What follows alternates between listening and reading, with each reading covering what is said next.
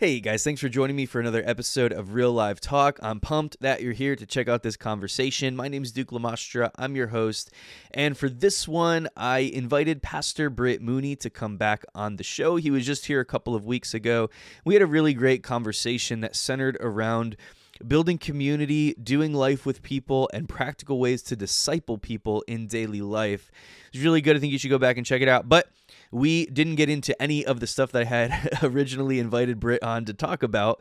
And so in this episode, we did that. We went after the business that Britt Mooney is a part of called Phoenix Coffee Roasters.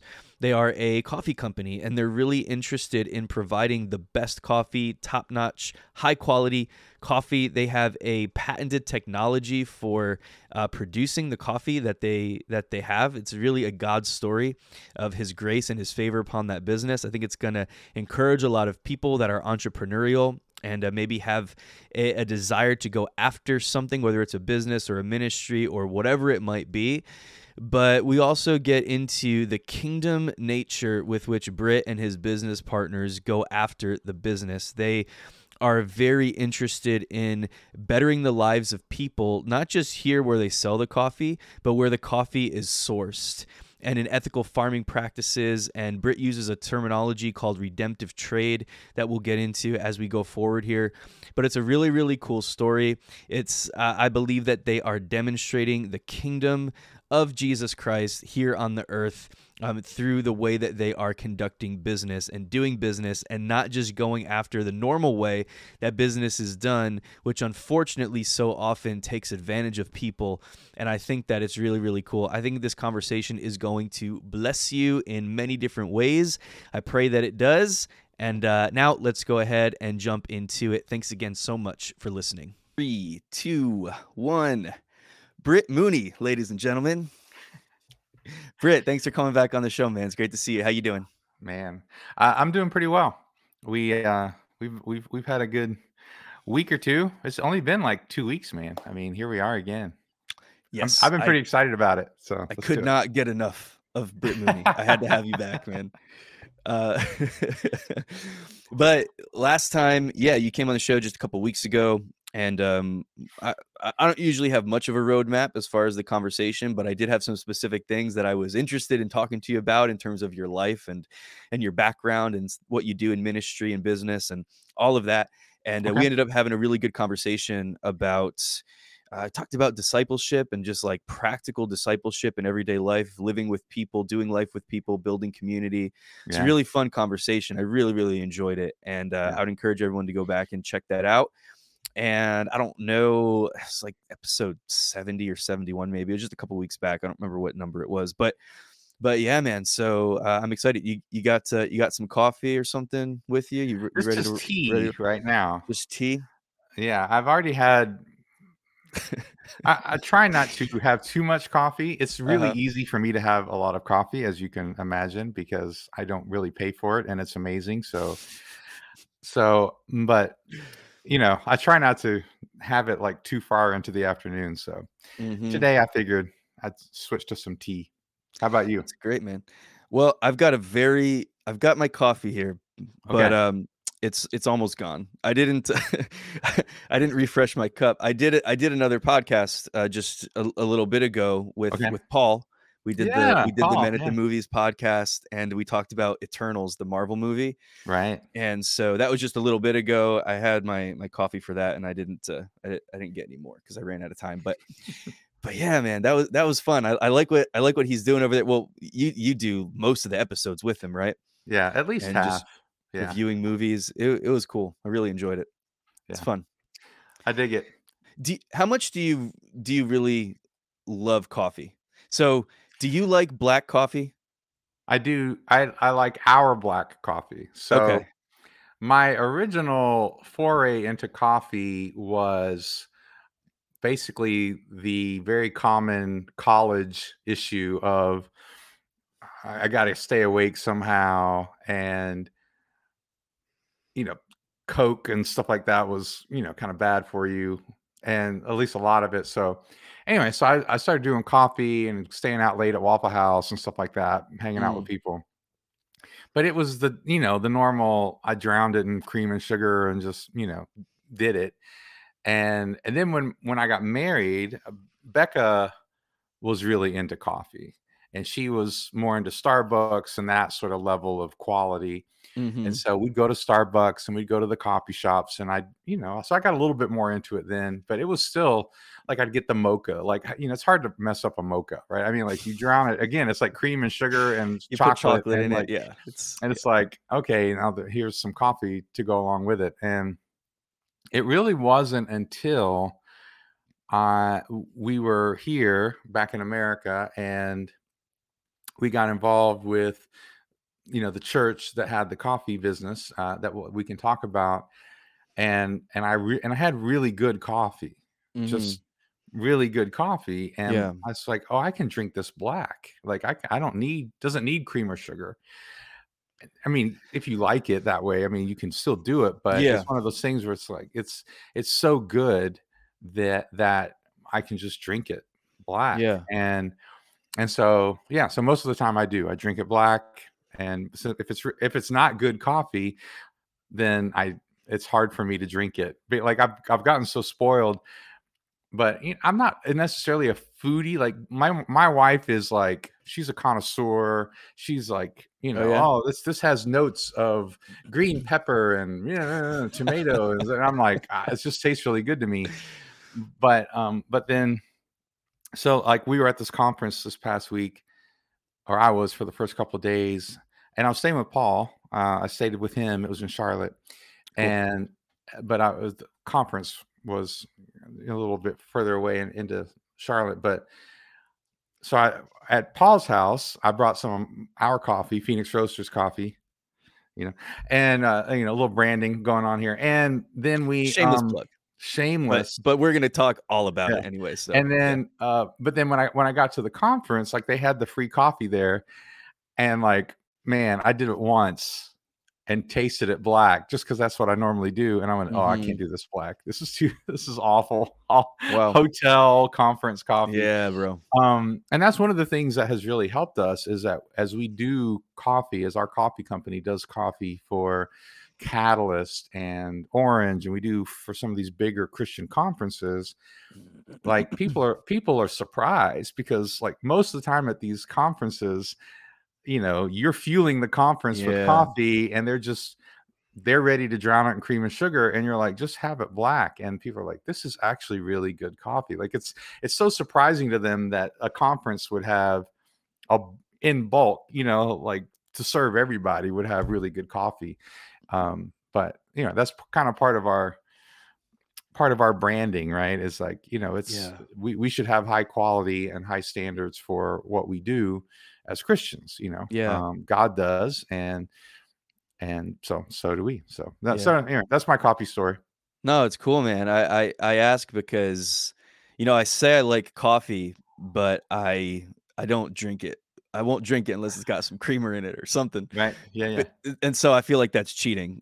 So, I don't really know where to put all that. I used to drink it black. I used to try to drink it black, and then I just realized, like, I love myself more than to subject myself to this. But I haven't tried your coffee yet, so maybe I need to No, try. that's gonna For happen. sure, I'm gonna Yeah. try some Phoenix Roasters coffee, and we'll go from there. But yeah, man, do you do French press, or do you do just whatever? Right now, we just do a regular coffee Hmm. maker. Well, mainly because we don't have time to do the French press in the morning, that sort of Yeah, thing. yeah.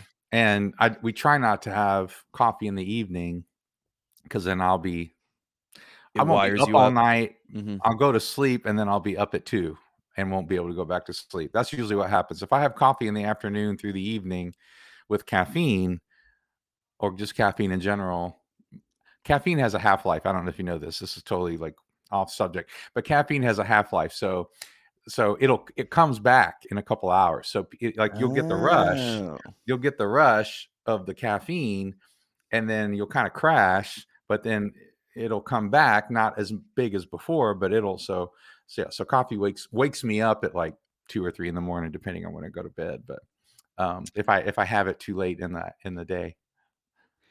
wow, man. I did not know that. That's crazy. I don't think it doesn't really affect me like that. For some reason, caffeine doesn't really have Bro, I one time went to Starbucks and I asked for 6 shots of espresso Oh my God. in a coffee cup, and I just drank it as a black cup of coffee, and it was just straight espresso. Wow. And that was at nighttime, and a couple hours later, I went home and went to bed fine, like, no problems. Wow. So, I don't even know, it just doesn't seem to affect me. One time, I went on a long drive, and I took, like, 3 NoDoz, those, like, caffeine pills, Oh, right. and nothing, like, I was still exhausted. I had, like, a 5-hour drive, and I was leaving at midnight, and I was like, "Alright, let me try." I'd never taken them before or since, but it didn't even seem like it had any effect on me whatsoever. Well, So, I don't know. this is kind of an odd question, but are you ADHD? I Do you don't have any think of so. that? Okay. No, Well, not that I know because of. a lot of people don't realize, like, the medicine they give children who have ADHD are actual stimulants, but because of their brain chemistry, it actually calms them down. It has the adverse effect. So for Mm, some people, caffeine, even though it's a stimulant, will have the adverse effect based on their. Everybody's different, man. yeah, Everybody's a little yeah, different. yeah, it's crazy, but yeah, I got into the French press thing when I was in college because we would have Hmm. those late night study sessions, and it's just a good way to make strong coffee, you know? It is. Yeah. But I haven't had it in years, actually. Yeah. I do the K cups. But anyway, I digress on that. But yeah, man, let me just mention real quick that Britt is a pastor and church planter, former missionary, and also businessman and entrepreneur and author, podcast host of the Kingdom Over Coffee podcast. So obviously, coffee is a big part of Britt's life. How did this start, man? Talk a little bit about Phoenix Roasters and how it started, and just kind of what your journey's been with all of this. Yeah. So the story of Phoenix Roasters starts with the church, the Phoenix Community of Swanee, and it started with Brian Holland, and he was a youth pastor at a very large church here in the Metro Atlanta area, and they had this time every week. I think it was like Thursday at 11, but they had this time every week where the the poor and the people who are in need in the community could come to the church. They come to the the office area lobby, and they would basically ask for money for stuff that they needed to pay a Mm, bill or groceries or what, whatever it was, rent or something, right? And Brian called it the benevolence hour. It didn't have an official name, but he called it the benevolence hour. And he was walking through the lobby one of those Thursdays at 11 or around that time, and he had a random thought. And the random thought was, I wonder why we see the same people every week on Thursday at 11, but we never see them in church on Sunday. mm-hmm. So, why is that? He's Yeah. just kind of wondering in his brain. And God answered him. God took that as a opportunity to answer him. And God said, because you can't afford them. And Brian was like, well, Whoa. this is a big church. And Brian's like, I know what our budget is. I know what our finances are. What do you mean? And God said, you don't have the time and relationship margin that it takes to see somebody come from poor and marginalized to see their life transformed into Wow. something else. Wow. And so Brian started doing some math in his brain, and he was like, well, how much time did Jesus spend with the 12 disciples? How much time did he spend with this Mhm. small group of men? And, I don't remember the exact numbers, but, he did the numbers of 3 years and, 12 hours a day and yada, yada, yada, and came up with this number. And then he said, well, what would a rock star Christian in my church look like? Well, they would go to church a couple hours a week, and they would do their quiet time devotional for 15 minutes a day. Yeah. And then those would be the rock stars. You'd put them on the elder board. Like, these are like those are the real. He said, but Heavy it would take hitters. them like Yep. 100 years to get to the same amount of time with Jesus that these 12 disciples did. Wow. And so God started kind of rocking his world and his brain about what would a ministry have to look like? What would a church have to look like that welcomed the poor and the marginalized from our community? and was also the right sort of context that would help them to be transformed Hmm. and discipled. And so, it looked like small churches, less programming, more relationship, more time together, living more life together, and all that stuff. A lot of that stuff that we talked about a couple weeks ago. Yeah. And so he's his first idea. So he really felt like God wanted him to plant a church like this, and he first tried to do it within the sort of context of the bigger church, like kind of like not a small group, but like a kind of like a subhead church or whatever. Like, we're going to be a church, but we're going to meet in like this cool building. And they talked about and prayed about it with the head pastor for a while, and he was ultimately told no. And so he felt God Mm. say, go ahead and go plant your church, go plant this church. And so he did. And a lot of there's a lot within that. As as a pastor, like, that's not a simple thing, right? There's a lot of Sure. conversations and things that had to happen along the way. And it was a big decision, because if you think about it, you know like, there's very little job security in trying to kind of deal with people who have these crises, people whose lives are in crisis, right? Hmm. And that's why a lot of churches don't actively seek them out and Yeah. actively have the sort of culture that necessarily welcomes them, because they take up a lot of time and resources, but they don't give a lot, right? Hmm. Because the poor widow, even if she gives everything she's got, it's two pennies, right? I mean, Right. that's not Right. paying anybody's salary. So it was a big decision, right? I mean, like, there was, his wife had to go get a full-time job so they could have insurance, and, like, I mean, it was a big decision. But he and his wife, Jenny, both felt this was really the call of God. And this is what they're supposed to do. So they did it, started the church, brought on a pastor or two, to kind of help him, because when you've got your whole church, even if it's 50 or 60 people, when you've got your whole church who are in crisis mode, this just takes a lot of time and energy, Yeah. right? Hmm. And so then the recession hit in 2008. So the church required some outside support from people who weren't in the church, just money wise, to kind of continue. Hmm. Like I said before, because of, and by the way, these are the people that Jesus intentionally sought out. Right. Jesus didn't show up intentionally at the palaces and the homes of the rich. Like, he went out to where people were broken and hurting and were marginalized. And I said this the other day, maybe when he was 12, but when he's an adult, there's no record of him going past the outer court. There's no record of him going into the inner court, or definitely not into, like here Wow. he was the son of God, but he hung Hmm. out in the place where the lame and the women and the Gentiles and anybody could have access to him. That's where he hung out when he Hmm. taught in the temple. I think that's very important.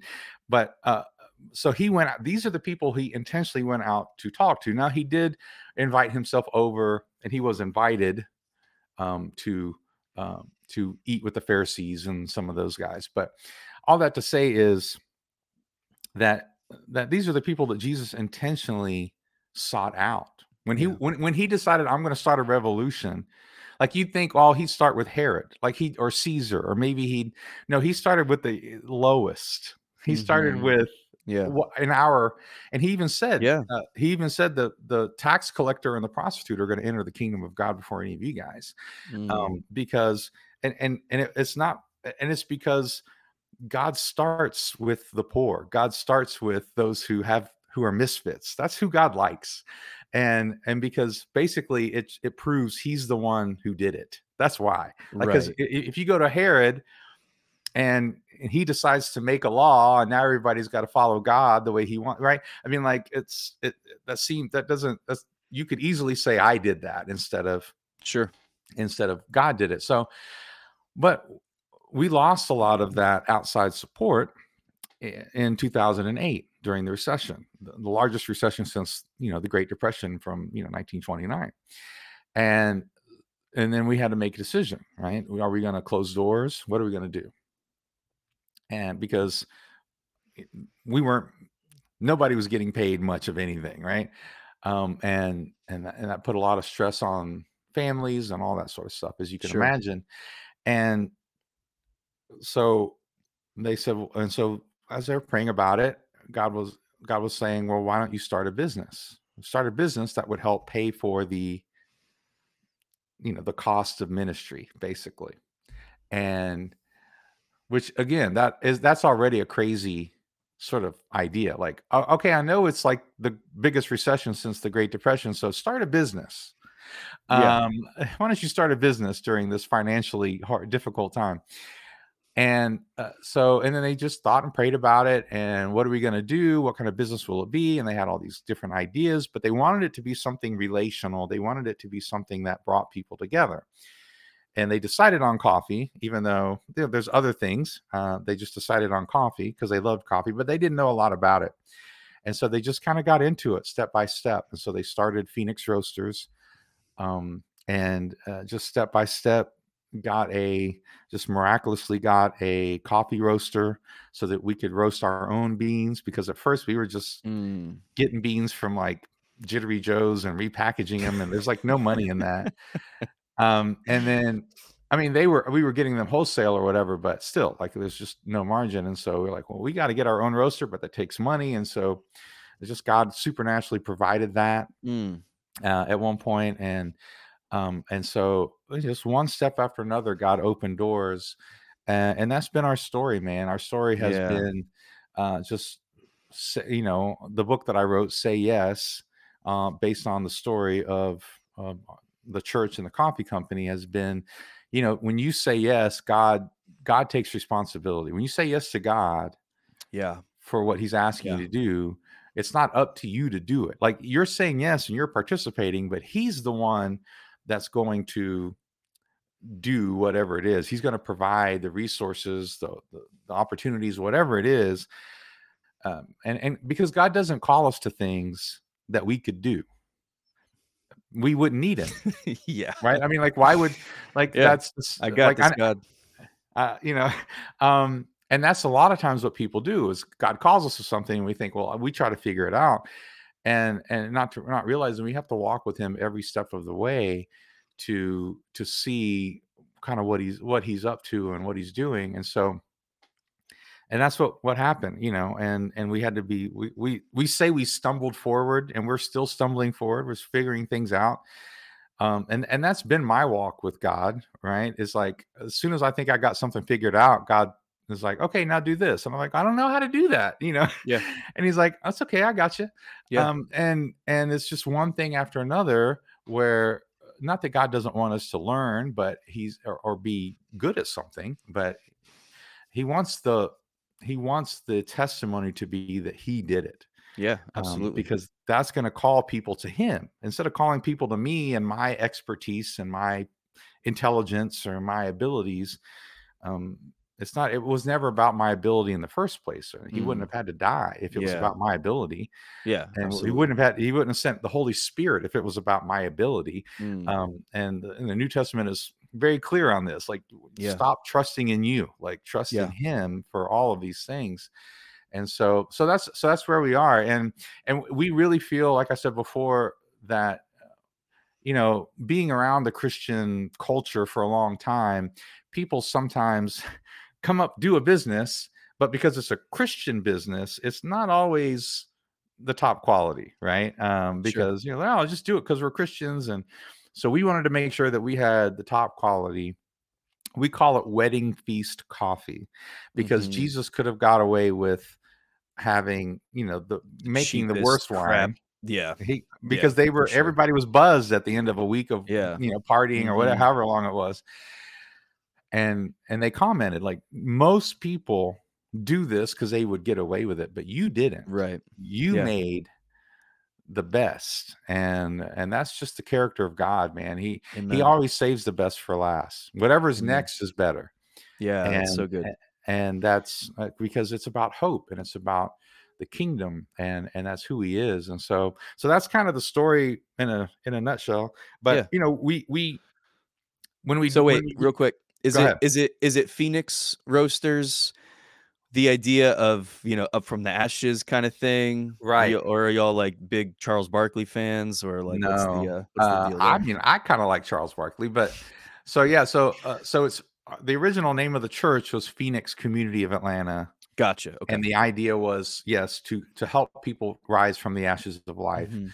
And we call them the Phoenix people, the addicted, the homeless, all the Yeah. people who Yeah. need to rise from the ashes of life, the marginalized and the rejected. And and then when we started the coffee company, we called it, Phoenix Roasters, and which can be a branding issue at times because people are like, "Oh, you're from Phoenix," and it's like, "No, we're Mhm. actually from Atlanta," which is interesting because the the bird, whatever symbolic bird of Atlanta, is a phoenix, actually. Really? When we Oh, we that's learned dope. that later, because Atlanta's burned down twice Mm. and been rebuilt. And Wow. so anyway, That's cool yeah. how that worked out. But yeah, man, I love what you're saying. That's a real thing. Like, God calls us to something that really is impossible, because he doesn't like to do things that are easy. I mean, they're easy for him, but they're not easy for Yeah. us, because we need to depend on him, and that's the whole point. So he calls us to something impossible, but then so often we reinterpret that in our own brain to what we could do in our strength. And as you said, that, using that terminology, figuring it out. So how do I take what God is calling me to and then figure it out on my own? Because it's like God will call us. In order for us to be called by God to do something, that means that you have to hear from God, right? That means that you Good. have to hear his voice on some level. Amen. So, but it might be because God speaks in so many different ways. So it might be this thing that happens over a period of time, or maybe you even just kind of grow up with this knowing, this sense of, this is what I'm supposed to do. And I believe that God speaks to us on that level. I also believe that he can interrupt our thoughts and speak to us. Like right now, as we're sitting here having a conversation, he could speak to me about something, and I could just, oh, let me make a note of that, God, and write it down as something to go back to later. He can give me a vision, a dream, anything like that. And so I think Amen. that sometimes God will even use as something as simple as our own desires, these desires that we have deep within us, that I think is often a good place to start when you start, for someone that maybe is a little bit confused about what they're supposed to do with their life or something like that. But anyway, so often God will call us to something, again, which means that he's speaking to us in one way or another, but Amen. then we'll get confused about the details. And maybe it's because we don't have a theology, or that says that God can speak to me about real specific things, or Mm. maybe we don't trust our ability to hear God clearly, or whatever we do. And then so we start to think that we need to figure it out on our own, make these pieces fit together. So we end up taking something from God that is by definition supernatural, and Right. then we naturalize it to kind of fit into our way of thinking, so that it becomes something that we can accomplish. And we can get to a certain level of success when we do that, based on our personality or based on our skill set or whatever, but it's Right. never going to be as good as it could be if we were to just kind of go all in and allow God to really be the one who's driving the thing and directing our steps, because his ideas are so much bigger and higher than ours. We'll constantly belittle and downgrade things that God wants to do on such a bigger scale, like the saving the best wine for last at the wedding feast, when he could have easily given them, some junk, and they wouldn't have even known the difference, you Right. know? Well, here's what God wants, and I think part of it, all that you said is true, and part of it is our misunderstanding of what God wants. I think a lot of Mm, times we think when God calls us to something, he sends us out to do something. Like, it's just like, because we talk about obedience, and it's always about obedience, and I totally agree. But it's almost like we think God says, as a dad, "Hey, go change the oil in the car." But when God calls us, that's not what he's saying. What mhm. God is saying is, "Let's go change the oil together." Dude, come on. Love it. And do you see the difference, right? Yeah, And it's and and we ongoing. all Yeah. we we all do this. We think, oh, well, God wants me to have a great marriage. Let me go figure out how to have a great marriage. And God's like, no, let's you and I figure out how to have a great marriage together. Let's Mm. walk through this process together. Because if I'm teaching my son how to change the oil, I don't give him a list of things to do and send him out to do it. I send him out there, or I go out there with him. I say, okay, here's the tool here, and here's what you use, and here's how you use it, and watch me. Now you do it. Mm. And it's Yeah. always relational. And because God, there are two things that we want more than anything: intimacy and purpose. Mm. People long for two things more than anything else: intimacy and purpose. Now, depending on our personality, we seek one or the other generally from God. We want the intimacy, or we want to do something, like depending on our personality, right? Mm. And what we Yeah, think our man. talent is, but we all long for both. And what we have in the new covenant is both. What we have in the new covenant, in the Great Commission, lo, I am with you always, even unto the end of the earth. Yes. Now Yes. go and make disciples. Like, there's intimacy, there's purpose. There's never one without the other with God. And Yeah. we try to separate them sometimes. And again, it doesn't always depend upon our personality, but a lot of times we're like, oh, well, God loves me and I just feel his presence and I just love that. It's like, well, what's he called you to do? Well, I just, I do my own thing and I just feel God, whatever. You get that sort of side, and you get the other Yeah. people who are like, man, I'm just going to do what, I'm going to do what I think is good. And I just, and I, and I have purpose. And then they get burnt out, or whatever. Like, we can get too much on one side or the other and not realizing that God wants them together, and God wants to play with us. As a For dad, sure. For God sure. wants to kingdom play in the kingdom, not play on earth like in a worldly sense, but he wants to say, man, let's have fun. Why don't you heal that guy? Mm. Why don't you pray for $1 million, or what? I mean, like, his ideas are big, right? Because he's Yeah. playing with us. He's like, watch me. Let me Yeah. show off with you. Let's show off together, because those are the kind of things that make the world stand up and take notice in both ways. Yeah. And, like, I don't know if I said this one, a couple of weeks ago, but part of me writing the book, as I did, because when I wrote the book, we gave our testimony about what God did with the church and missions and the coffee, and how he led in all these amazing ways and supernaturally. But at the end of the chapters, I was like, look, not everyone is called to plant a church Sure. or start a missions organization or start a coffee company, right? Not everybody's called to do that, but we are all called to do something. And so, how do we work in that? How do we go forward in that? And the reason why that's so important to me is because you and I are both church planners, and I have no problem church planning, right? God's called Mhm. me to it. But you know what God really wants? You know what's really going to change our culture is people living their purpose out in the world where people can see it. That's Yeah. really what's going to change the hearts. And for you and I, or any Christian leader, that's what we have to try to get people into. We have to try to get people into their calling, and make your calling and election sure.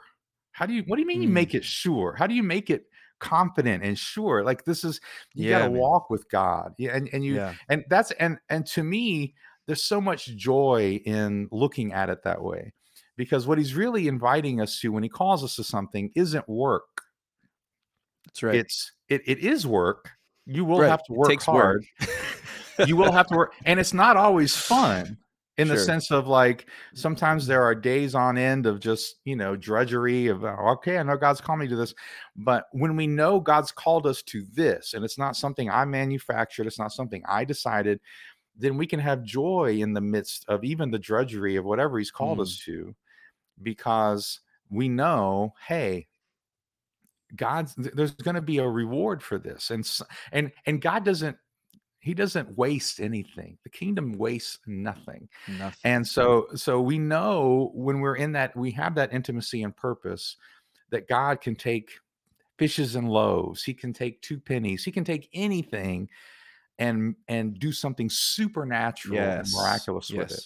Yes. But again, but you have to be walking with him. You have to be in that Yeah. sort of constant communication like Jesus was. I only do That what I see my Father do. I only say what I hear him yeah. say. That childlike wonder, Mm, just that ability to just be like a child and to trust God like that and to look at our circumstances, even the stuff that's hard and that we don't understand, as like that next adventure that we're on with him. Our lives would be so much different if we could learn how to see things from that perspective, because mhm, so often I think that s- challenges come our way and we get flustered by them, or we get angry, or we get frustrated, or whatever. And so now we're on the defensive and trying to figure out how to get our way through that thing. And then hopefully at some point we come back and we, talk to God about it or whatever. but like but we tend to do this thing where we come at things from a defensive perspective. mm. Whereas like what if we could look at the conflicts and the challenges that come our way and then attack those things from the standpoint of our relationship with God. And I just think that there's so much that he can bring through that. Like if we could maintain that childlike awe and wonder of who God is, we don't have to live in that place of like, oh God, now I got another thing. It's just another thing. It's just another. If it's not one thing, it's another. Like I've got another thing on my plate I got to figure out now, and that becomes really overwhelming because we don't know how to do it in our own strength. But when we maintain that walk with Him, I just think that we can enjoy life so much more, even when it's difficult, even when it's challenging. Because as you said, I love the imagery there of like, okay, go out and do this. It's like, okay, great. And then we think the way that we take that in our mind is we take that as God called me to do this, so I'm doing it. Right. But as you said, it's not this one time thing where God speaks. He's going to continue to speak. He's going to continue to give you more revelation, and you're going to see that thing unfold, and he's going to continue to share his heart with you on it. He's going to make it more clear as you go forward. But it's all about I love how you said that it's always relationship, that everything with God is relational. It's always Everything. living in that moment with God. It's never a moment where we have to separate those two things. No. It's all 100% relational all the time. And yeah, man, I think we're brothers. Like I'm just Well, listening and to you talking. I'm well, like, it- I can't believe I just met this guy. Like we should have been talking for years. right. Let me. Well, we can thank Tina. Tina, by the way, is just so amazing in so many Shout out to ways. Tina Yeager. Shout out to Tina Yeager? Yeager. Sorry, Yeager, right? I said it Jaeger, right? yeah. Okay, I was right. Yeah, Just she's I so second guessed amazing in myself. so many ways. But she, Yeah. just a couple examples of what I'm talking about. See, again, we are meant to be holy. Be holy as I am holy, says God. Mhm. Now, if God says go start a coffee company and I go and do it in my own strength, I'm not holy, because what Yeah. holy means is set apart. What holy means is you look different than everybody else. And here's why, because he says, because I am holy. Yeah, yeah, yeah. And here's why, because God's different from any other God. Mhm. He's different. So following him is going to make us look different.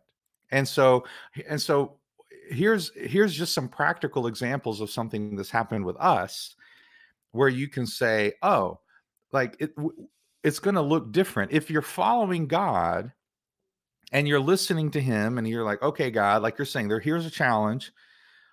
What's the opportunity here? What can we do here? Mm. What's because when you start thinking kingdom, you start thinking, well, I have unlimited resources available to me, God. Yeah. What would you like me to do? And it's that obedience that activates those resources. Kind of like when Jesus, Jesus and Peter were challenged by the I think it was a priest or somebody was like, "Hey, we need the temple tax." And Jesus was like, "Fine, go catch a fish." And he comes back and okay, look in its mouth. And it was the exact, like but it was Peter's obedience Yeah, that kind of gave access to all those resources. Like right. you think 2 coins is a big deal to me? Like you're making it a big deal to me. My dad owns everything.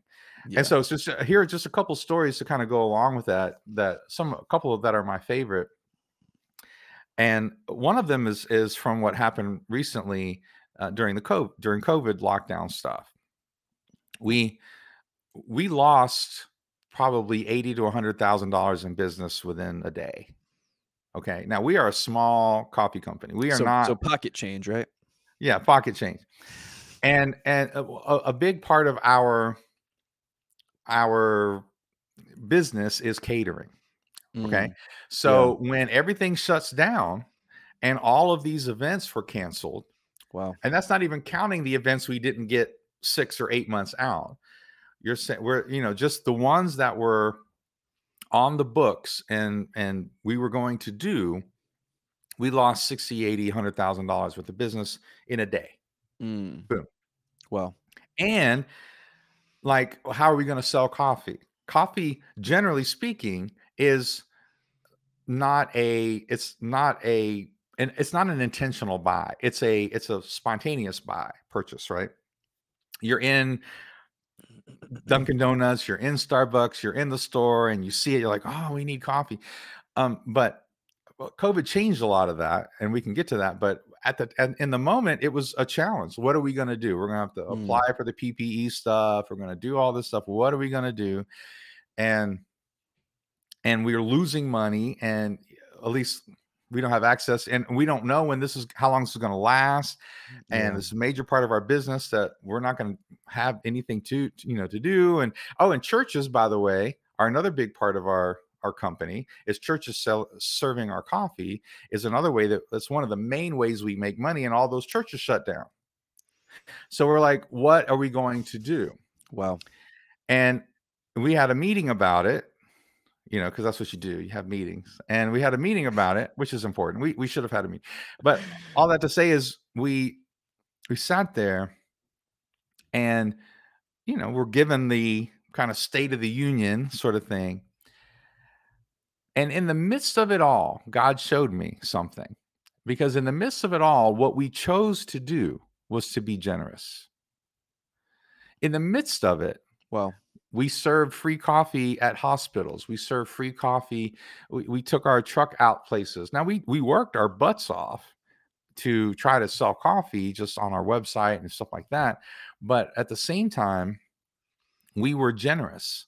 And a Mm, couple months into the COVID lockdowns, we were like, not even counting whatever we got from the PPE and the government, the stimulus and all that stuff, not counting any of that, we're almost at the same spot we were this year as we were last year. wow. How are we making as much money?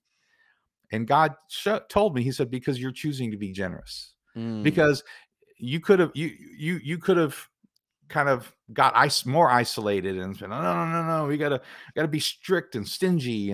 yeah. But no, what you Yeah. chose to do was to go out and take opportunities of people you were connected with or whatever it was, and give and do that. And then and because of that, God, I believe, opened up doors for some amazing things that we had access to. But another great example, but that's being different from the world. That's my point. That's being different Yeah. from how Yeah. the world would think. When you have an unlimited mindset, of a kingdom mindset, like Paul said, owning nothing yet possessing everything. Mm, That's what Paul says. He says, in other words, we don't have any money. We don't have yeah. anything. But we know we possess all things because of who our dad is. Yeah. We know we have access to unlimited resources. Mm, And that's how do good. you live that way? And it's not, you don't test God with it like, okay, God, I'm going to buy a Porsche today, and just, but it's still following Him and listening to Him, like we've been talking about. And another thing that happened is we have Nitro Coffee. I'm not going to explain all what Nitro Coffee is, but Nitro Coffee Sounds awesome. it is awesome. And we are on the forefront of this special way to make coffee. Basically, it's nitrogen infused cold brew coffee. So it tastes great, and it comes out of a keg and out of a, like, it looks like beer coming out, but it's not beer. It's coffee, and it just looks great, and it's awesome, and it's Mm, cool, and people love it, and it's got 3 times the amount of caffeine, and it's just, it's wow. just all of that, right? But part of our story is that God gave us a very unique technology to infuse the nitrogen coffee. but because so, and we actually have a patent. We're the only company in the US that has a patent on nitro technology. Now, we are Really? not Starbucks. We're not anybody compared to anybody, right? We are very small, but somehow we have a patent on this Wow. technology. And what that's done is that it's allowed us to make some connections with larger equipment companies for coffee, right? That is awesome. Hey, real And quick, yeah. and you don't need to go into a lot of detail. I'm just curious, did you secure the patent in a traditional way, or did you know somebody that helped you get it, or did you write it yourself? Like, how did you do Okay. So, uh, what had happened is we were that? somebody in our church worked with a larger company, and he worked in patents. He worked in that, and so he offered to help us write the patent, Oh, that's so cool. and then we um and then we submitted it to the government and got it, right? That's so cool. And it's like a year-long process. I mean, it's not short, it's not Yeah. easy, and it's but so we Well, had this patent. Go ahead. that process breaks a lot of businesses. I mean, a Mhm. lot of people wait for that, and they end up putting so much money into it, into Oh, the right. attorney fees, and Oh, sometimes they yes. never get it or it takes forever. That's why I was like really curious about that. Yeah. That's awesome. That's favor. I mean, like, Absolutely. there's so much favor over, but it's not perfect, like Hmm. we struggle our way through a lot of times and have to trust. And one, like, just like we did with COVID. And one of the other things that happened, this was before COVID, was so because we had the patent, basically we did have to start hiring lawyers Sure. because it is so unique. The coffee business, as cool as they want to be, there's a lot of cutthroat stuff that goes on in the coffee business. And we have tried to be different, but we have to protect, intellectual property and or not intellectual Sure. property, but all that stuff. And so we had this agreement, licensing agreement with a larger company, and another large company. We found out they were stealing our technology without paying us. And I'm talking like someone who's large, like they're a very large company, Mm. and they are an equipment company. And the lawyers, when our CEO and our owners and everybody, and then we're talking to the lawyers, the lawyers are like, man, we could get millions out of this. Like we could get so much, sue them for everything that Yeah. and They're the lawyers are lawyers. seeing They're supposed to think are like that. seeing dollar signs. And Hmm. Brian Holland, the CEO, he said, before we do that, let's invite them up here and have a meeting. Let's tell them who we Wow. are. Wow. So these non-Christian big business people, their CEO and their presidents, and they're like they came to our little podunk roastery in the middle of nowhere, not nowhere, but in suburban Sure. Atlanta, and sat down, and we told them who we are and what we do. We told them our story. Hmm. And we said, and they said, okay, well, why are you telling us this, and why are we here? And we said, and we, basically, like, here's what we want. If you want to use our technology, this is an agreement that we can work out where you can license our technology. And by doing that, you're helping us do all of this good that we do all Mm. around the world. This is who we are. This is what we do. And we pay our farmers, because we don't do fair trade. We pay our farmers 10 to 20 times more than they were getting before, because we do direct trade. And these are Jesus loving farmers who are sending missionaries, and they are planting Mm. churches, or they're doing all sorts of amazing things. And they're growing some of the best coffee in the world, and they own this land, and this is their business. And they pass on the savings down to, not the savings, but the extra money down to their workers, and gives their community a more stable community, because the men don't have to go to other places and work for somewhere else for a year and make money, whatever. Wow. So there's a lot to it. Um, and and the CEO of this company, He got up. He goes, "Well, you've given us a lot of stuff to think about, and I really appreciate you inviting us out here." Like they flew in. Like it wasn't just like they Yeah. were down the street. As they were walking out, he turned around and he turned around to his, not his assistant, but one of the big guys, like the guy was under him. He goes, "Whatever they're asking for, give it to them. Whatever they're asking Wow. for, give it to them." Now they went with us. Now, so what we did next is we said, "Hey, why don't you go down with us on a mission trip to the farm and what we do? Hmm. Not just take our word for it. Why don't you go down there with us?" And my point is this is different than any other company that I would ever know to do anything. Yeah. And again, the guy could have said, "Screw you guys. We're lawyering up. We'll see you in court." I mean, he could have totally said that, but eh, eh, but for Brian, it was important that relationships are everything. Let's try to be friends first. Hmm. Let's Yeah. let them know what's happening here. That they're not just taking advantage of some little coffee company, which is bad enough, but they're also taking advantage of some little coffee company that's doing a lot of good. Yeah.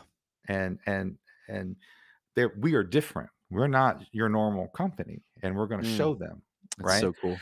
So these are just practical examples of how Yeah. we can do business.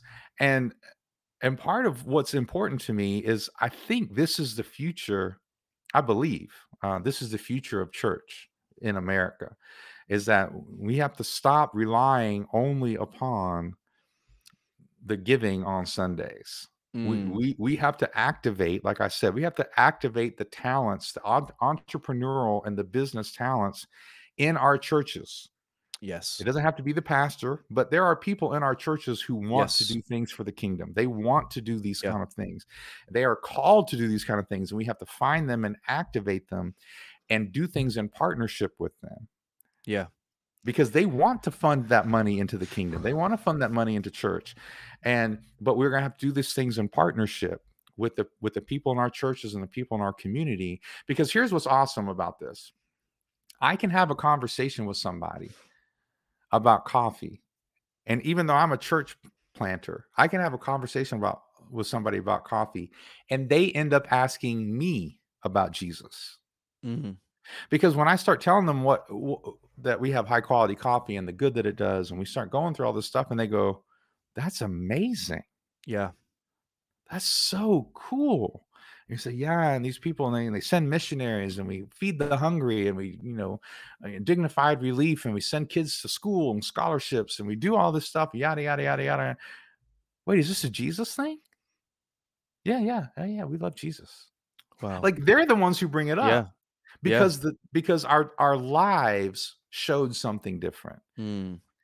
And there's a scripture that where Paul, I think it's to Timothy, right, where he says, "Always be ready to give an answer for the hope that is within you." Hmm. I may be somewhat off the wording, but here's the thing: people have to see your hope if they're going to ask you about it. Yes. Yes. Like this isn't you just go out and tell people you have hope. This is be ready when they ask. Because if you're living a certain way, they're going to ask. They are going to be involved and want Yeah. to know, um, why are you doing things differently? Why is this different? And and then what they do is they end up asking me, "Well, where do you go to church?" Mhm.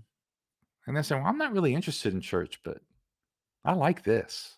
When we step into our assignment and the calling that God has placed on our life, and as you were saying, it's not about being a pastor, it's not about being a missionary, it's not about any of that. It might be that Mm, for you or for somebody, but it's not that for everybody. We all have a unique expression of God on our lives based on yeah. what he's called us to do, and he knows that perfectly. I love what God says to Jeremiah in Jeremiah chapter 1. It's sort of verses 4 and 5, where it's God calling Jeremiah when he's young, and he tells him, "Before I formed you in the womb, I knew Mhm. you. Before you were born, I sanctified you. I ordained you a prophet to the nations." I love the fact that it says, "Before you were born, I knew you." that you existed in God's mind and in God's heart. He knew you perfectly. He knew everything about you. And Yeah. based on what he knew about you, he formed you. Yeah. And that word know there is that word, that Hebrew word yada, which is that experiential, intimate kind of a knowledge. It's the Right. same word that's used, Adam knew his wife and Right. she conceived. It's that coming together where two become one. It's that type of knowledge that goes beyond just, oh yeah, I know about that guy. It's personal, it's intimate, it's Yeah. intricately involved in your life.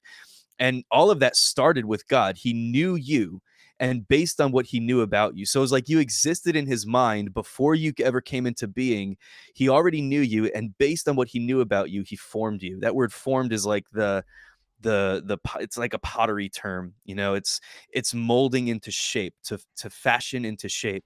And if you think about pottery, it's like in a very delicate process, right? It's not just something you do haphazardly. It Yeah. could all be going great, and then you just put a little bit too much pressure and the whole thing collapses. You know what I Yeah. mean?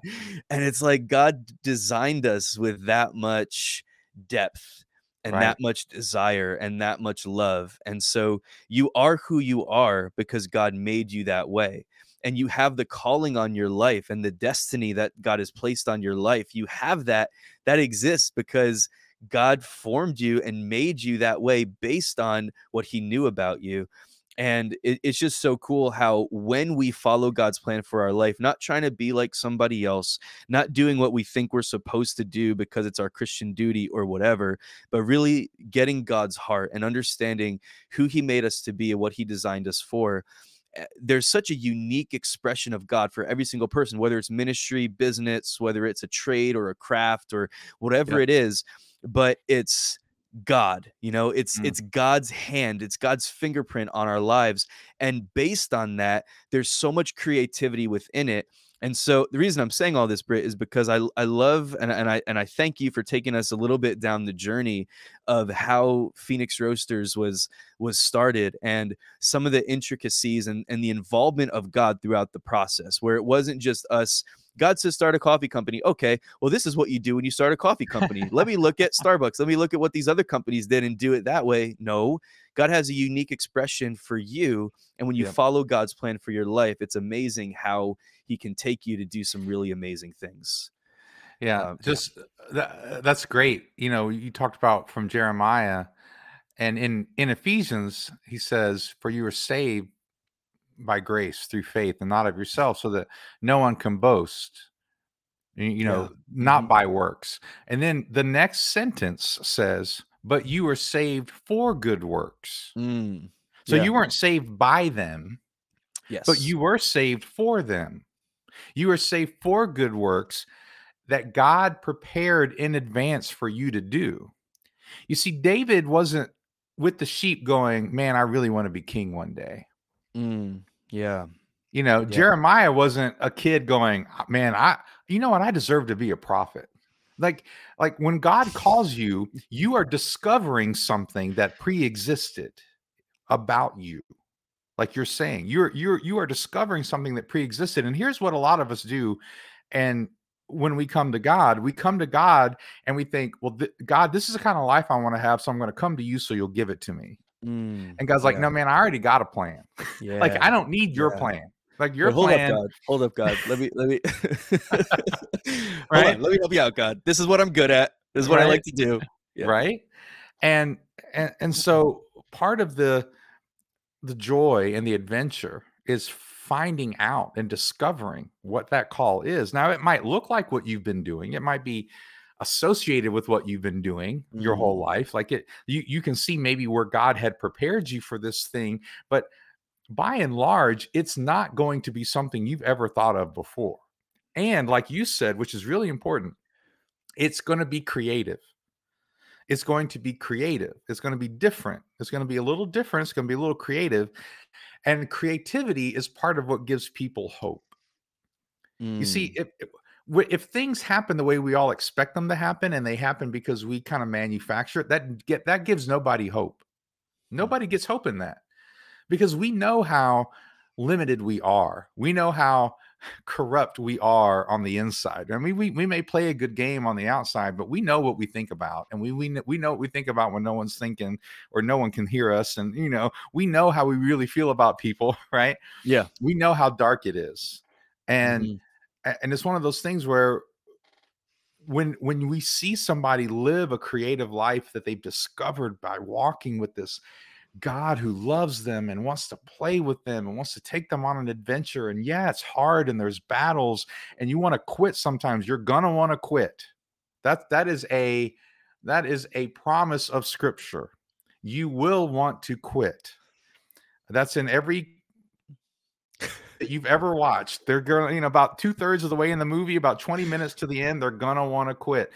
So that's just part of life. But when we push past that in trust and we're on this adventure, it looks like nothing. We overcome these things Mm. and we have a story to tell. And my story is different than your story, but the core of it is the same, that God did this for me. And they overcame, it says in Revelation, by the blood of the Lamb. Again, pre-existed to me. I didn't do this. Right. And the word of their testimony. Mhm. It wasn't just that they talked about the gospels, which we should and we have, but we should give our testimony. No, no, no. Mm. It's not just something that happened 2,000 years ago. God is still changing people's lives. Yeah. God is still doing this stuff. God is still healing. He's still taking people on adventures. He's still playing with people in the sandbox of the kingdom. He's still doing this stuff. And this is what we want. And we long for this. We long for the intimacy and the purpose. We long for the creativity. That's why we pay big bucks to watch Spider-Man on the big screen, is because there's something in us that gets that. It's like, man, I wish I had that sort of life. And then we go back to doing Mm. laundry, and and not that that's not part of it too, right? I'm sure Spider-Man does laundry, but we want those sort of Especially now. stories. We It's want like those all sort of alone now. stories, right? Yeah. And that's where God wants to take us. God wants to take us on those sort of stories that are stories of adventure and Mm. mystery and surprise and sorrow and Yeah. joy and it's dramatic and we don't know what the next thing's gonna take, but we know, but it's with Him. Behold, Yes. I'm with you Yes. always, even Yes. unto the ends of the earth, the ends of the age. Like there's not going to be a moment I'm not with you. And we have to get, and that's another thing we have to get out of. It's a prepositional thing. We have to get out of doing things for God and start doing things with Him, With Him. because that's what He has called us to do. Is called us not to do it for Him, because He doesn't need me. He wants me. He wants me to be His ambassador on the earth. Mm. And He wants me, He wants to give that to me. And He wants to show His glory. Like you said before, when we prayed before the podcast, He'll show His glory through these weird stories of, well, God told me to start a business during a recession, right? And I'm like, well, that sounds stupid, but Mm. look what's happened in every step of Come the on. way. And that's and He wants us to have those stories. And a lot of us do. But if God calls us to do something and then we do it in our own strength, then we won't have those stories. Yeah. It might be good, but as my mentor said, and he probably wasn't the first, he said, the good is the enemy of the best. Just go for the best, man. Just go for the best. And that is walking with Him and doing what He says. It's that simple. Mm. So, That's great, man. Whew. That's a really great place to end this conversation. But I got to be honest with you, I have a couple more questions for you. okay, go for it. Go for it. That just would have been like a really nice, well-rounded way to you did it so well. But I'm just really curious, man. So and I'm getting back to some technical stuff. And just because I think that it's important. You mentioned something in your business about ethical farming practices, right? I know that's Right. like a big part of who you guys are and what you do. First Right. of all, where do you guys source your coffee from? Okay. So part of that story, by the way, is God had to smack us upside the head for that too. Yeah, Right? that's always fun. We had the original plan of, well, we need coffee beans, and we were having trouble getting coffee beans, and so we were going to go down into Central America and buy a coffee farm. Mm. and we talked with somebody about that, and we're getting some information about how we could do that. And this person who was, white and American, but who had spent a lot of time in Central America said, okay, let me get this straight. You're going to go down and buy family land away from people and then grow and export their number one resource. Mm. Well, not when you put You it were like like, well, when you that, put it like that, yeah. right? And For we the said, kingdom, let's do it. right, well, what else is there? And he said, well, what if I told you there are already Jesus-loving farmers growing the best coffee in Central America? And I, well, that sounds great. How do we, and if you would give them a good price, then you would have the best coffee in America.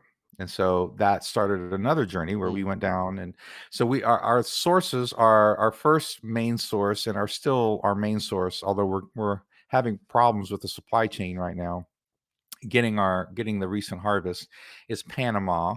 So that was first. And the Caballero family down in Panama, and they have some amazing Say Yes stories of their own. And we also, second was Guatemala. So we have Guatemalan coffee. And then we also have Honduran coffee.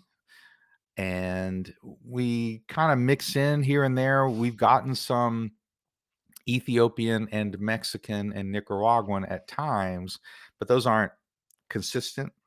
Mm-hmm. And when we use farmers, we vet in a couple different ways. The first thing is you have to be Jesus loving farmers, because we're going to do direct trade. You see, fair trade is not necessarily fair trade, because the statistics are that the farmers don't see fair trade. Sure. The farmers see 25 cents a pound. Sure. And so the fact that we do direct trade, then these farmers are getting, sometimes, depending on what they had before, 10 to 20 times more. So if we're going to, just think about what you would do in your life with 10 times more than you made last year, right? All of a sudden. So we want to make sure that these people are already generous, Jesus loving people who will do something generous with the money. And so it's not just a quick and easy yes. Like, we have to go down there, we have to work with them, we have to see what they're doing, we have to test it. And the second thing is, it has to be the best coffee in the world, top 1% coffee in the world. And then the third thing is, it has to meet our price, because there's a certain amount of price that's not good for us, right? So those are the three main ones: Panama, Guatemala, and Honduras.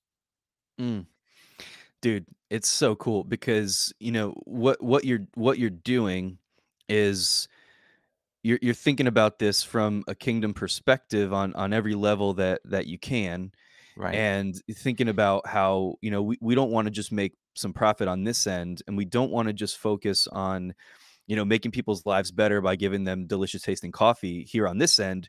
We want to contribute to the enrichment of people's lives all the way from the very beginning, from the source, which is something that, typically speaking, American business is horrible at, Right. because we look at the biggest companies in the world, and I'm not going to I'm not good. Well, I might mention one by name, because I think it relates very closely to what you're talking about.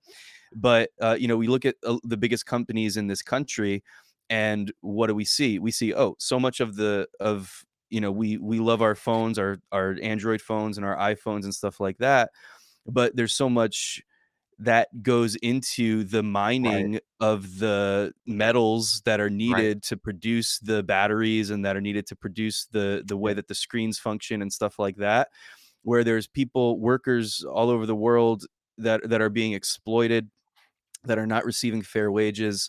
There are people being exploited all over the world, so that American businesses, and of course it happens in other countries as well, but we live here, so that they can turn larger profits. And I love the fact that you're coming at it like from a counter cultural sort of a standpoint in a lot of ways, Yeah. where you're like, nope, we're not going to do this the way that it's been, the path has been laid out for us by other companies that are profitable in this. We're going to think about this from a kingdom minded perspective, get God's heart for this. And it's very, very cool to see that, even as you said, the farmers that are working with you guys, that they receive higher wages than they normally would, and yet Yep.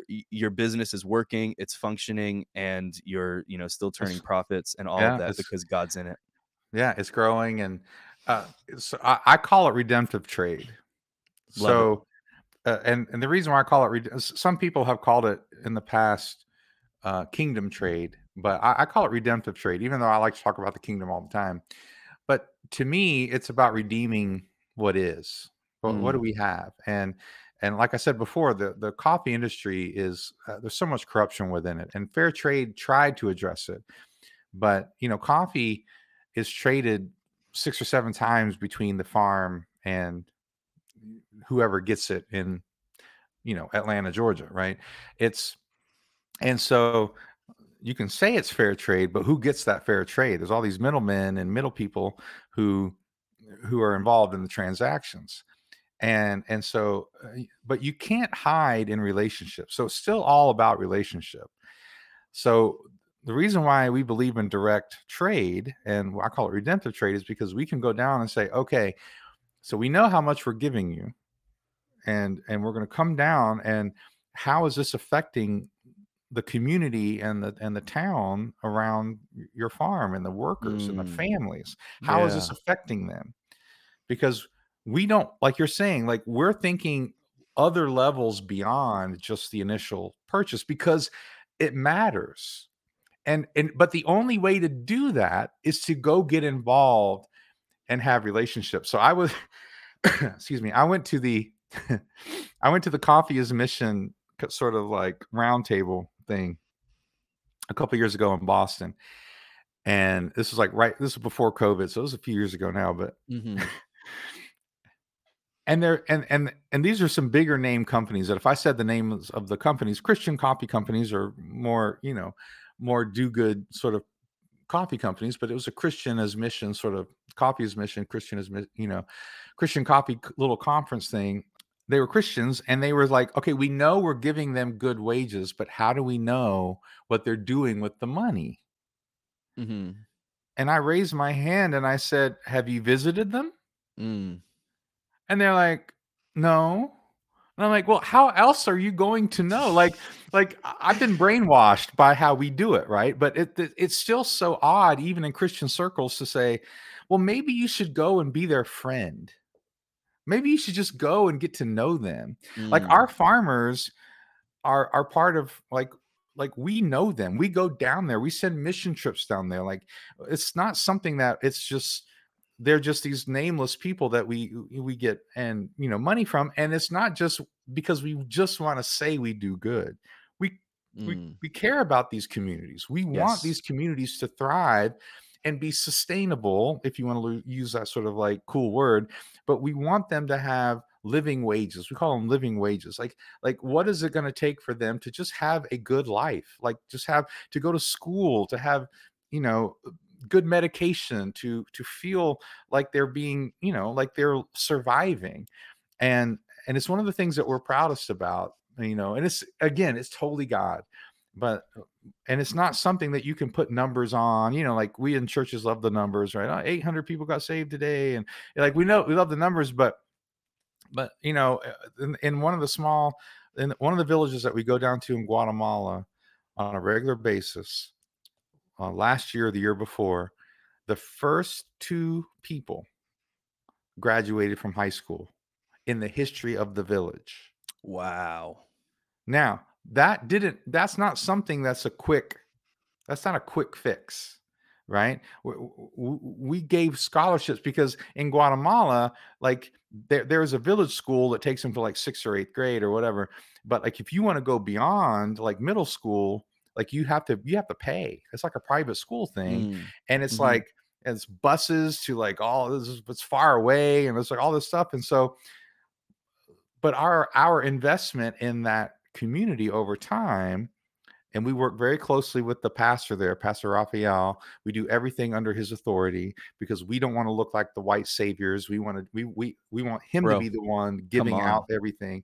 And So cool. so there's a whole bunch of it that we could go into. That's probably another podcast just on the mission side of it. But But the fact we are so proud of those two girls, and they're girls that became the first people ever in the village to graduate from high school.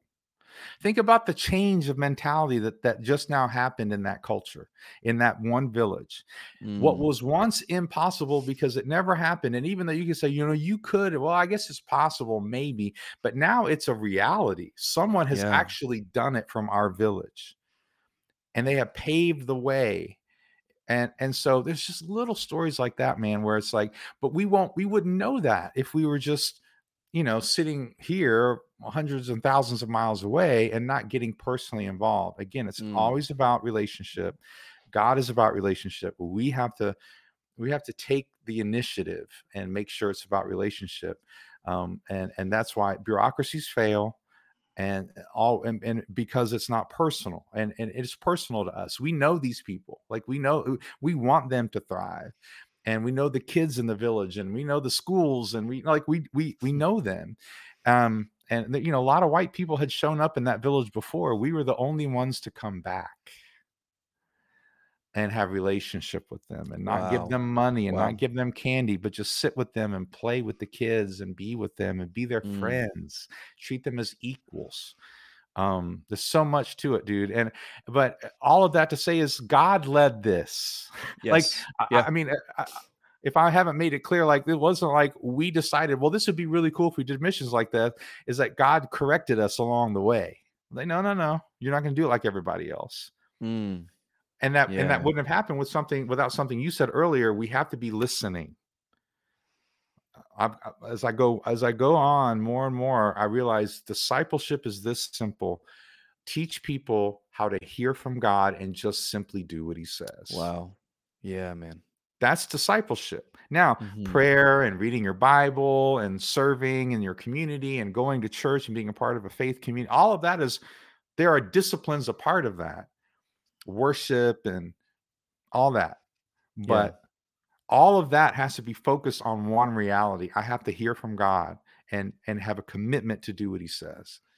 Mm, And if we can get people to do that, man, we see gifts come alive. I don't have to try to get you into a program to get your gift. If people are hearing from God and he's leading them, he wants their gift out in the world more than I do. yeah. Yeah.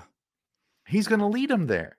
Yeah. And I just get to have fun and watch it happen and go, man, I never would have thought you'd do that, Mm, but that's so awesome that you're doing that. Like, and they see their joy, and you get to celebrate people, and it's just an amazing thing. So, but that's mm. kind of who we are as Copy. I don't know if you have any other questions. You said you had some other questions there, but Everything that you just said just resonates with my heart so much. I think that the white savior, or mm, even the American savior sort right, of approach to missions, short-term missions, in particular, yeah, is a big problem. I don't think amen, though that means that we shouldn't do it, because I think that it can still be really, really valuable. And there's yes, this thing that, I've heard people say for years, and I mean, I've said it before, just because I think that it's true, is that, well, short-term mission trips, it's more for the mission team than it is for the people that you're going to minister to, because they always, it's always like life-changing experiences. You get outside of your culture, and it really is good for the mission team to go. But I'm like, right. hold on, like, but that can't be our goal here. Like, our goal in doing this can't just be to give them an experience that helps them get closer to Jesus. Like, we've Thank got you, to be able to impact the people that we're going to minister to, not thank from a you. standpoint of, hey, like, we're these awesome people coming from America, and so let us tell you about you know what I mean? Like, Yes, because what the approach that you're taking, and I think that it's so important, is not coming from this standpoint of, like, we're gonna teach you everything, and we're gonna show, but coming from the standpoint of coming alongside people and getting right, involved in their culture, and getting involved in their lives, and getting involved in their family, and setting up something where there's reoccurring relationship. I right. think that is the way, man. At I, least one of the I, ways. You know what I I mean? think Like, I it. don't think that I, there's I any other way absolutely to do agree. this. And here's something that I haven't said, I haven't made clear. We have learned, because like I said before, we didn't know a lot about coffee. We Hmm. stumbled forward in this. We have learned at least as much, if not more, from our farmers than we've taught them about coffee. Yeah. Like we go as learners, not just as, well, we know about Jesus and let's tell you about Jesus. Like we go as learners. We go expecting that they have expertise and skills that we don't. And when you do that, what you find is that dignifies people, because people aren't just a cause. People have Mm. skills. They have something. Jesus did it when it was Zacchaeus. Mm. He sees Zacchaeus, he goes, "Take me to your house and you're going to feed me." Like he literally dignifies him. Like Yes. in the Jewish culture, to go eat at a sinner's house was a big deal. But he dignifies him and says, you're gonna give to me. I'm gonna place you in a position where you get to give to me." Mm. And but he didn't need Zacchaeus. What he was doing is he was empowering him with reality. Here's reality. And what happens with people who are struggling in poverty situations, they feel so much like crap about themselves that when you Mm. go in and you say, "Hey man, what do you do well?" "Oh, well, what are you dreaming?" Like you start asking these Yeah. questions, and Yeah. it's not like, let me solve everything for you. Yeah. It's like, what do you do well? Man, can I I don't know if you've ever read When Helping Hurts or Toxic Charity. When Helping Hurts is one of my favorites. Mm. But, he tells a story about where they would do that, where they would go into a poor apartment complex, right? And instead of something to give, they would go around and knock on doors and say, "What do you do well?" And start paying them for it. "What do you do well?" I don't know. People say, not nothing." Well, it's not nothing. You do something well, just Yeah. anything. Yeah. I make a mean chicken curry. If I give you $10, will you make me chicken curry?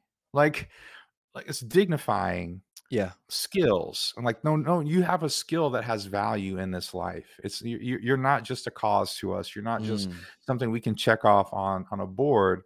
We want to have a relationship with you. And Wow. again, this is something that God's had to teach us. Wow. And for me, who had spent time overseas in missions, I had seen enough to know how important it was to get away from some of those Western American religious mentalities, and to Mm. say Yeah. it can be very toxic to the people we say we're ministering to. Yeah. That not that we shouldn't minister to them, but how, like you said, that doesn't mean we stop. It means, how do we do it different? How do Do it we do it in right. ways Yeah, or that do it with a kingdom focus, with a kingdom And focus? I love what you're doing, and I love the focus. I love the kingdom mindedness in what you're doing, and I'm just really appreciative. I do have more questions. I want to learn more. I'm gonna have you back on at some point because I Okay. do want to go a little bit deeper. But I think that focusing in on the heart of God for our lives, and I love the subtitle of your book, the book again, so that people can check it out. The book is called Say Yes, and then the subtitle, I love How God-Sized Dreams Take Flight. And when you recognize that God has called you to something, again, whether it's business, ministry, whatever it is, just know that his favor and his grace is upon that thing for Mm, you to walk into that and to trust him through the process when it's mm, difficult, when it's challenging. As Britt said, when there's times where you want to quit, where you want to throw in the towel, but you just you go after it because you know that it's what God has called you to do, yeah. and it's not relying on your own strength. It's not relying on your own resources, but it's relying on the goodness of God. It's relying on his grace and his favor through it. And, I just think it's a beautiful story. I think that Mm, it's an encouraging story for people that want to do something where they feel like it is a little bit outside the box or whatever. right. Like God's so good at that. God's so good at Oh, doing things in a unique amen. way. And I Yeah. love it. Amen, So, Vera. Well, I appreciate you, and we've had 3 amazing conversations so far. So I can't imagine we won't have some more in the future. I'd love to. I don't have any plans to go down to Mobile, but now I'm thinking, what could I do down in Mobile? Or you guys could always come up. I know you're about to have a baby, so you're going to be a little busy. But we know people out in the Houston area and Texas, so mm. we're gonna have to. I'd love to. You know keep in touch and have more conversations. definitely. Yeah, man. We haven't made it out to the Atlanta area in a while, but I used to go there quite a bit, and it's just been a while since I've been in that area. But yeah, it probably makes more sense for us to come to you because there's more stuff to do up where you are. There is more stuff to do, and lots of um, great coffee that we can give you. yeah. Well, how do people get to this stuff, man? Just I know I've got the website up there on the screen, Yeah, but man. just point people to a couple places. We can. I do want to plug your podcast one more time, the Kingdom Over Coffee podcast, Yeah. and it's available on Spotify and Apple, and all the major places where you can find podcasts. We've Yep. got phoenixroasters.coffee. Hmm. But yeah, man, let's just you take it from there. Well, we've got a great Instagram. Emily Ryan is kind of in charge of our Instagram, and she does a great job. So we've got a great Instagram. It's Phoenix Roasters, and Phoenix Roasters Coffee is our Facebook, and so you can check us out on there. And there's just those are kind of the main ways if you want to do the coffee. For me as an author or whatever, just kind of with the podcast and everything, it's my name, Britt Mooney, Britt Mooney Mm, .com, and we shared that in the last one. But really, it's just whether you order it online or whether you talk to your church. I mean, we have a lot of churches that really have great testimonies of how they've switched from other coffees to us and how appreciative they are, even though it might cost a little bit more. But there's a story and there's something kingdom that they're a part of when they're doing it, yeah. and God provides. You know, Yeah. it's just it. They might have seemed like a stretch at first, but God always shows up and provides when they make that decision. So yeah, those are the main things. Awesome. Well, I just thought of my thought that I couldn't think of a minute ago, and Oh, okay. so just to wrap that part of the conversation up, you were talking about dignifying people Oh, where they right. are. It's so Hmm. important, and it's something that I think, man, that in so many ways the the church or ministries or churches, I should say, have been so guilty of is not dignifying people where they are. And I've seen it over and over again that we can come at people with this idea that says, oh, well, because you're a Christian, you should give me this for free. Or Right. because you're a Christian, this is your service from the Lord. I've seen ministries, I've seen ministers put that kind of condemnation, I just call it condemnation, just put that kind of stuff on people Mm, that says, well, this is your service to the Lord, so you should be willing to do it for free. This is your service to the Lord, so you should be willing to, whatever. Like, this is for your body, for the body of Christ, or this is for the ministry, or this is for whatever. And like, if it comes from your heart and it's this desire that you want to give, you want to serve, you want to do something for free, that's awesome, and God right. honors that. And Right. as you even said, you guys gave so much away for free in a season where there already wasn't enough to go around to begin with, and you see the hand of God come through that, and it's awesome. But as people in the body of Christ, as people in the church, as ministers, as whatever it is that we're doing, I think that the kingdom way of doing it is so much better than that. It's not exploiting people. It's Right. not getting over on people. It's not asking people to do more for less, but Right. it's coming alongside of people, dignifying people where they are, honoring people where they are.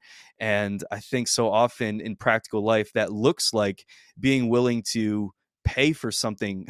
It looks like being willing to put Right. your money where your mouth is, so to speak, and actually honor people, because Right. me honoring you is not just me saying the words, oh, I honor you, Britt, thank you for being on the podcast, Britt, I honor you, thank you. Like, that's Right. awkward for me to do that. Real honor would be for me to put something in your hand or to reciprocate in some way, because I'm showing honor, I'm demonstrating it. It's not just lip service.